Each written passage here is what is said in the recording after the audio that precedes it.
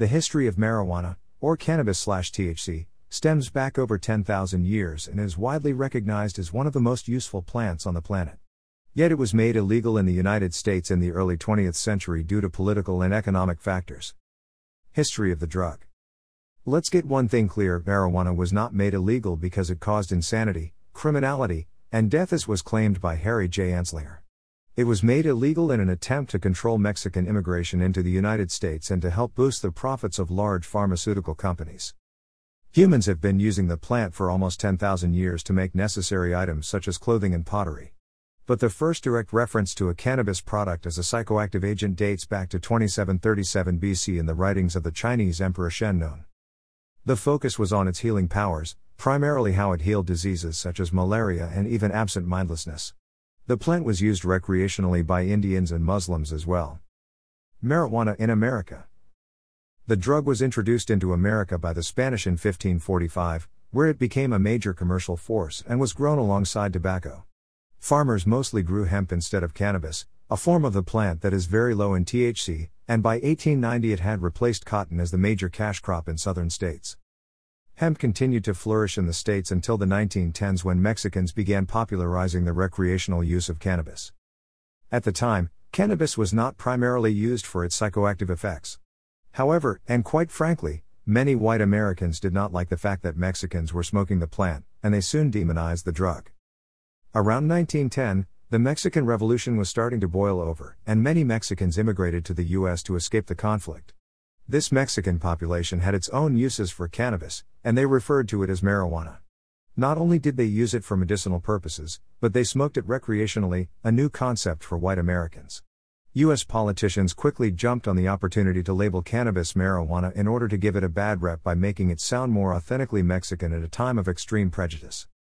It worked. Southern states became worried about the dangers this drug would bring, and newspapers began calling Mexican cannabis use a marijuana menace. During the 1920s, many anti-marijuana campaigns were conducted to raise awareness about the many harmful effects the drug caused. These campaigns included radical claims stating that marijuana turned users into killers and drug addicts. They were all obviously fake, made up in an attempt to get rid of Mexican immigrants. A widow and her 4 children have been driven insane by eating the marijuana plant, according to doctors, who say that there is no hope of saving the children's lives and that the mother will be insane for the rest of her life. Read a New York Times story from 1927. It was clear the newspapers and tabloids were building a campaign against the plant, and much of it has been said to be based on racist ideologies against Mexican immigrants. The war against marijuana arguably began in 1930, where a new division in the Treasury Department was established, the Federal Bureau of Narcotics, and Harry J. Anslinger was named director. This, if anything, marked the beginning of the all-out war against marijuana. Anslinger realized that opiates and cocaine would not be enough to build his new agency, so he turned towards marijuana and worked relentlessly to make it illegal on a federal level. Some anti-marijuana quotes from Anslinger's agency read: "Greater than there are 100,000 total marijuana smokers in the U.S., and most are Negroes, Hispanics, Filipinos, and entertainers. Their satanic music, jazz, and swing result from marijuana use. This marijuana causes white women to seek sexual relations with Negroes, entertainers, and any others. Greater than the primary reason to outlaw marijuana is its effect on the degenerate races. Greater than marijuana is an addictive drug which produces in its users insanity, criminality, and death. Greater than reefer makes darkies think they're as good as white men. Greater than marijuana leads to pacifism and communist brainwashing. Greater than you smoke a joint and you're likely to kill your brother. Greater than marijuana is the most violence-causing drug in the history of mankind." Yes, every single one of these claims is outrageous, but the strategy worked. Harry Anslinger got some additional help from William Randolph Hearst, owner of a huge chain of newspapers. Hearst had lots of reasons to help. First, he hated Mexicans. Second, he had invested heavily in the timber industry to support his newspaper chain and didn't want to see the development of hemp paper in competition. Third, he had lost 800,000 acres of timberland to Pancho Villa and blamed Mexicans. Fourth, telling lurid lies about Mexicans and the devil marijuana weed causing violence, sold newspapers, making him rich. The two were then supported by the DuPont Chemical Company and various pharmaceutical companies in the effort to outlaw cannabis. Pharmaceutical companies were on board with the idea because they could not standardize cannabis dosages, and people could grow it themselves. They knew how versatile the plant was in treating a wide range of medical conditions, and that meant a potentially massive loss of profits. So, these U.S. economic and political powerhouses teamed up to form a great little act called the Marijuana Tax Act of 1937. This act testified to the many harmful effects of marijuana and was obviously opposed by many. But it was ultimately the committee chairman who got this act passed in Congress. The chairman decided that greater than high school boys and girls buy the destructive weed without knowledge of its capacity of harm, and conscienceless dealers sell it with impunity. This is a national problem, and it must have national attention.